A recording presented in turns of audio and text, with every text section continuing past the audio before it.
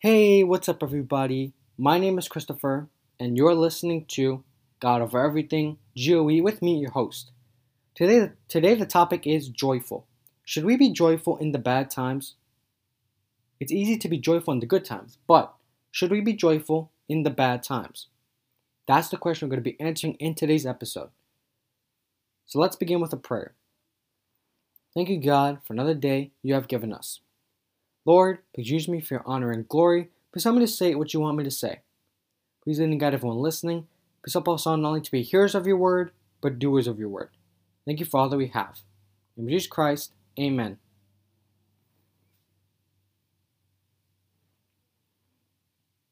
I have 5 verses about the topic. I'm going to read each one and explain my biggest takeaways from each verse.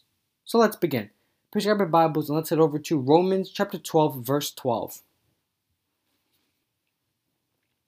Romans chapter 12, verse 12 says, rejoicing in hope, patient in tribulation, continuing steadfastly in prayer. My biggest takeaways from this verse is that we should be joyful in the hard times. Why? Because of the hope, which is something good to look forward to in Christ Jesus. We have hope. So hope is trusting that something good is going to come out of my bad times. Why? Because although our circumstances might not be good, God is always good. And so there's a verse in the Bible that was not in my notes, I just thought of it now. And that verse is Romans chapter 8, verse 28, which says, and we know that in all things God works for the good of those who love him, who have been called according to his purpose. So in the hard times, when we hope in God, that means we trust in him that something good is going to come out of this. So that should give us joy, because we know and hope that something good is going to come out of our bad times. That's my biggest takeaways from this verse. Now let's head over to Romans chapter 15, verse 13, which says, now may the God of hope fill you with all joy and peace in believing, that you may abound in hope by the power of the Holy Spirit. So I wasn't sure what this verse was talking about, so I found this verse in a different translation. I'm going to read it to you because I liked how it said it in that translation. Romans chapter 15, verse 13 in NLT version says, I pray that God, the source of hope, will fill you completely with joy and peace because you trust in him. Then you will overflow with confident hope through the power of the Holy Spirit. So I believe that this verse is saying something similar to the last verse, that we have hope in Christ Jesus, and that should give us joy because we know that something good's going to come out of our circumstance, our bad circumstance, because God is good. So if God is good and he works for the good of those who love him and are called according to his purpose, then we hope and trust in God that what we're going through is going to help us have a closer relationship with God. So that's my biggest takeaways from this verse. Now let's head over to Philippians chapter 4, verse 4. Philippians chapter 4, verse 4 says, rejoice in the Lord always. Again, I will say, rejoice. My biggest takeaways from this verse is that we should be joyful for who God is and what he has given us. We should be joyful in the Lord. It means to be joyful on who he is and what he has given us. Everything in the Lord. It should always point back to the Lord. I am joyful because God gave me life. I am joyful that I got to do this thing because God used me. I am joyful for what I have because God gave it to me.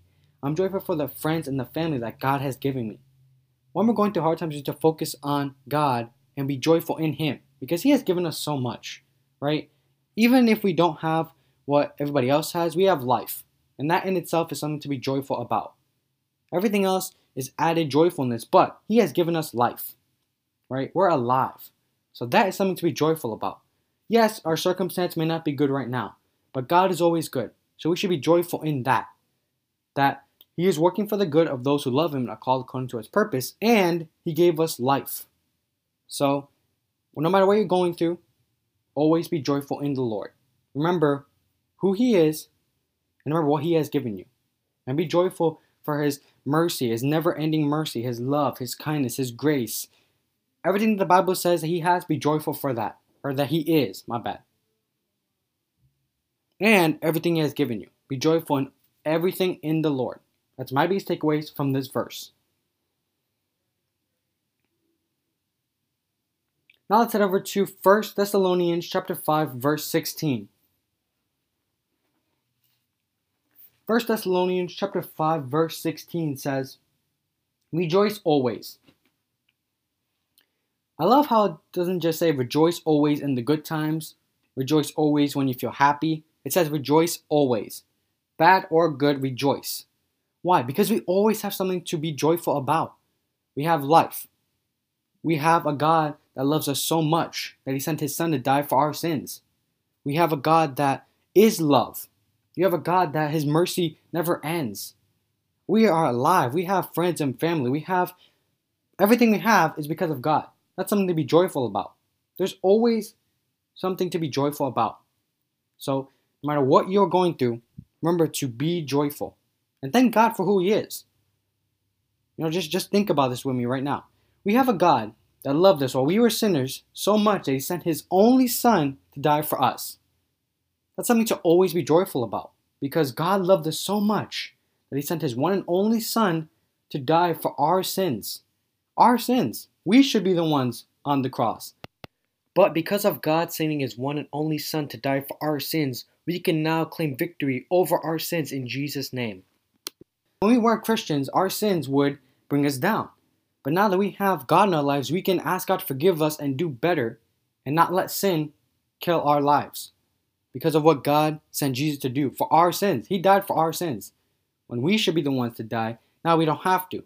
Now we can live and choose to do better and live a better life where sin doesn't have control over us. Because we have something bigger than us now. So that's my biggest takeaways from this verse. One last thing. Remember to always be joyful. No matter what you're going through, be joyful. In the Lord and in everything the Lord has done for you. His mercy, His love, His grace, His kindness, everything you have, your friends, your family, the life that He has given you. Your circumstance may not be good, but God is always good. Please remember that. He is always good. And He's working for the good of those who love Him and are called according to His purpose. So we hope and trust in God that we might not be going through a good thing right now, but He is always good. And we should remember that and be joyful in that. Alright everyone, thank you so much for joining me in today's episode. I hope you enjoyed it. If you would like to stay updated on my podcast, I invite you to check out my Facebook page at Joey316. Thank you all so much. I appreciate each and every one of you, and I'll catch you in the next one. Bye!